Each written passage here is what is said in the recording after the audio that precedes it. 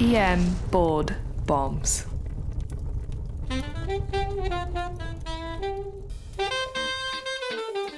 Now, here's doctors Iltafat Hussain and Blake Briggs.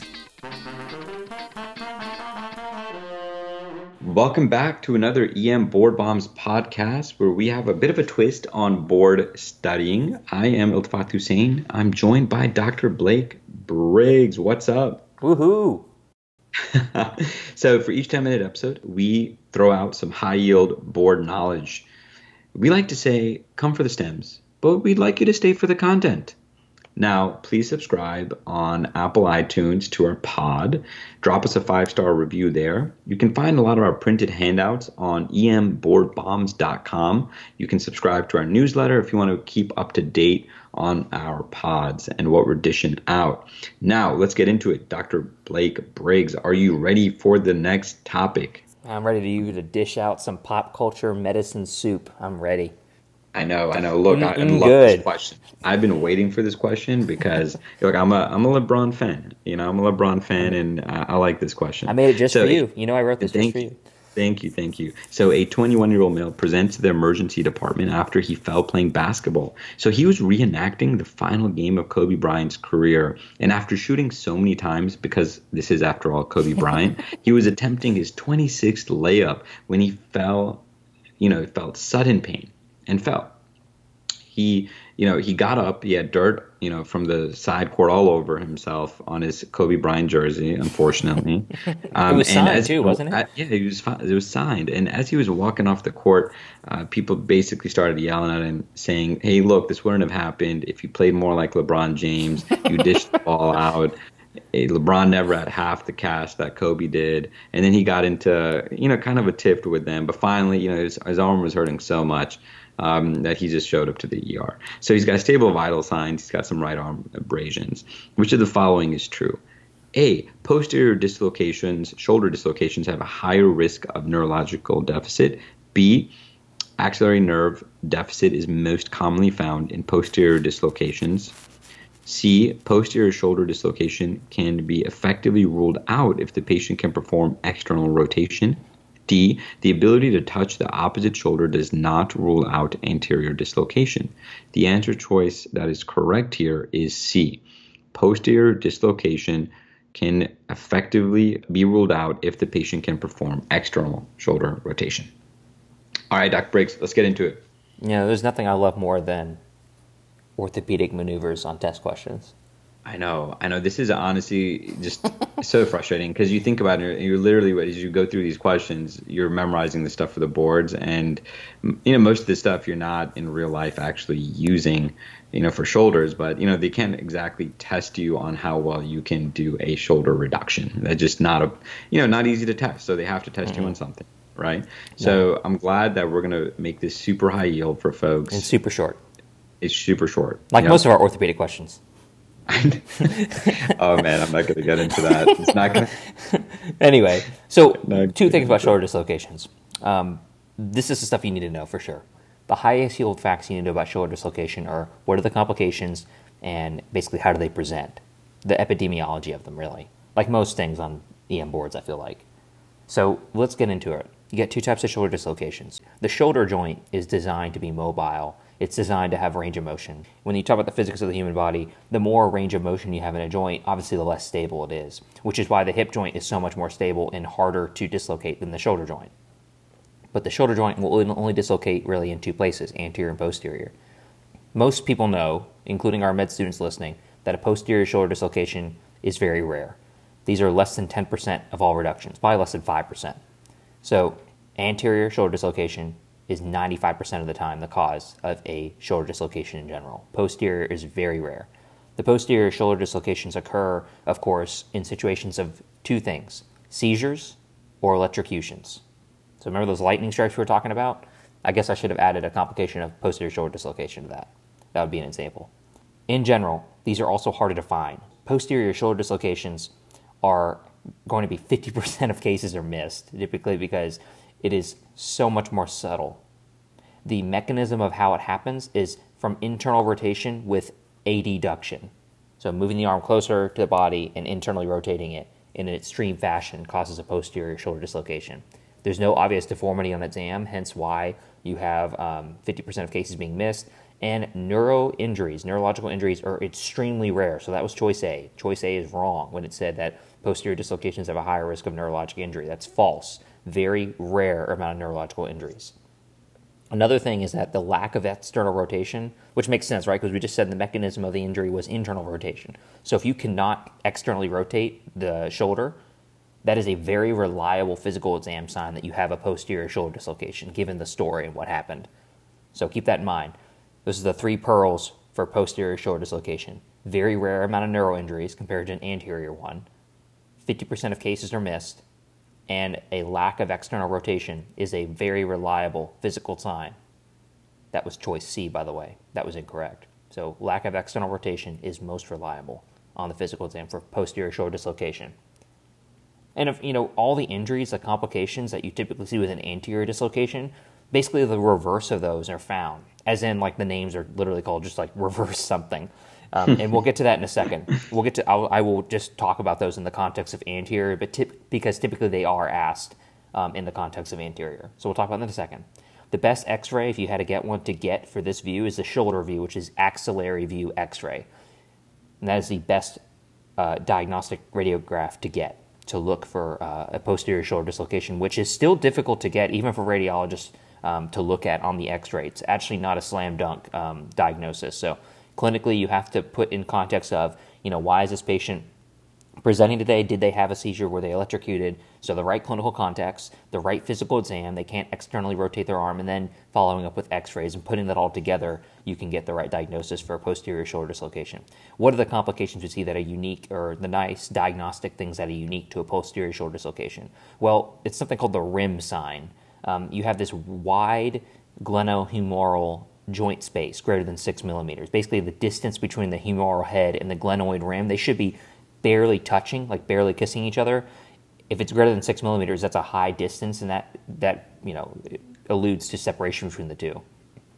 And just that lack of overlap between the humeral head and the glenoid fossa, that is a high degree of specificity for a posterior shoulder dislocation.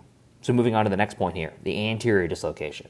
These are the much more common. Remember, 95% of the time it's going to be an anterior shoulder dislocation. And this, of course, is due to the most common reason, which is just activity. And the way we put this question, it sounded really silly with Kobe Bryant. However, the mechanism this guy did was actually the most common reason you get anterior shoulder dislocation. It's most commonly from the mechanism of abduction, so abduction, extension, and external rotation. If you literally do those moves right now as you're listening to us, hopefully you're in a public place. You can do your arm movements and you're waiting for the bus. Yeah, don't be driving. Yeah, don't be driving. You need both hands on the wheel. Right. Both hands on the wheel.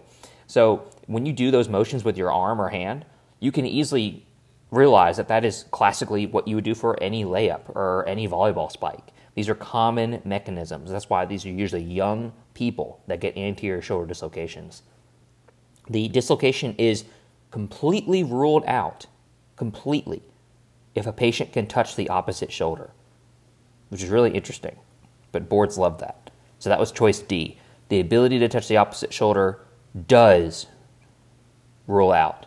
And that's actually important clinically as well, because you have folks who will come in, they're tackling someone in football, right? And they might have a AC joint separation, or they clearly have some sort of maybe rotator cuff injury, and they are really worried that their shoulder is out of socket, or with that AC injury, they're worried that something is out of place, right?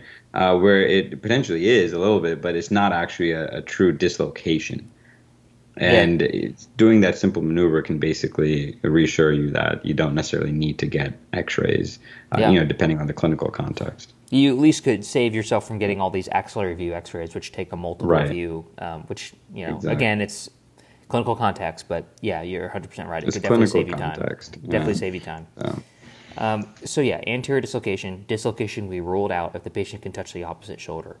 What are the complications of an anterior dislocation? So I've seen mixed things on this, and I don't want to get into it. I literally have seen from multiple different board resources, they say which one is much more common. So I actually don't want to take the liberty to say that because I think no one really knows, and I think it completely differs per source. Yeah.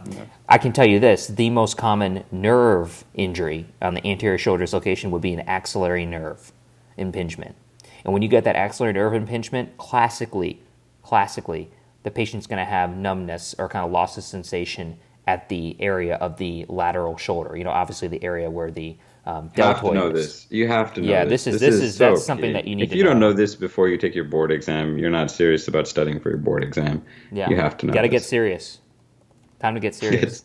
It's time to get serious. Time to get serious. It's time that you're in the pros now. It's like the NBA. I know. Anyway, so that would be the most common one, that axillary nerve dysfunction. All the others are just buzzwords you got to be aware of.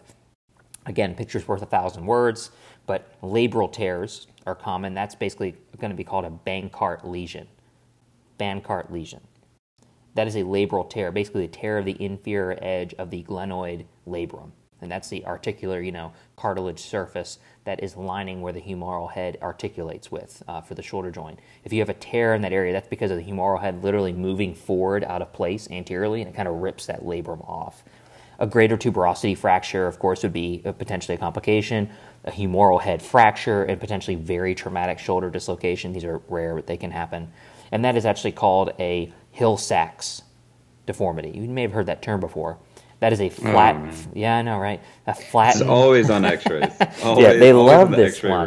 They love this one. Read. This will be a flattened humeral head impaction, literally because the head of the humerus just impacts up against that glenoid as it's moving forward. So you can have both of these happen at the same time, one or the other. So labral tears and a humeral head fracture. The humeral head fracture is classically called Hill-Sachs deformity, and the labral tear is classically called the Bankart lesion. And then in the elderly, they're at higher risk for rotator cuff tears. Usually in young people, this doesn't happen, but in the elderly, you have to keep in mind that could be a major complication due to the weakened, tendons and muscles in that area.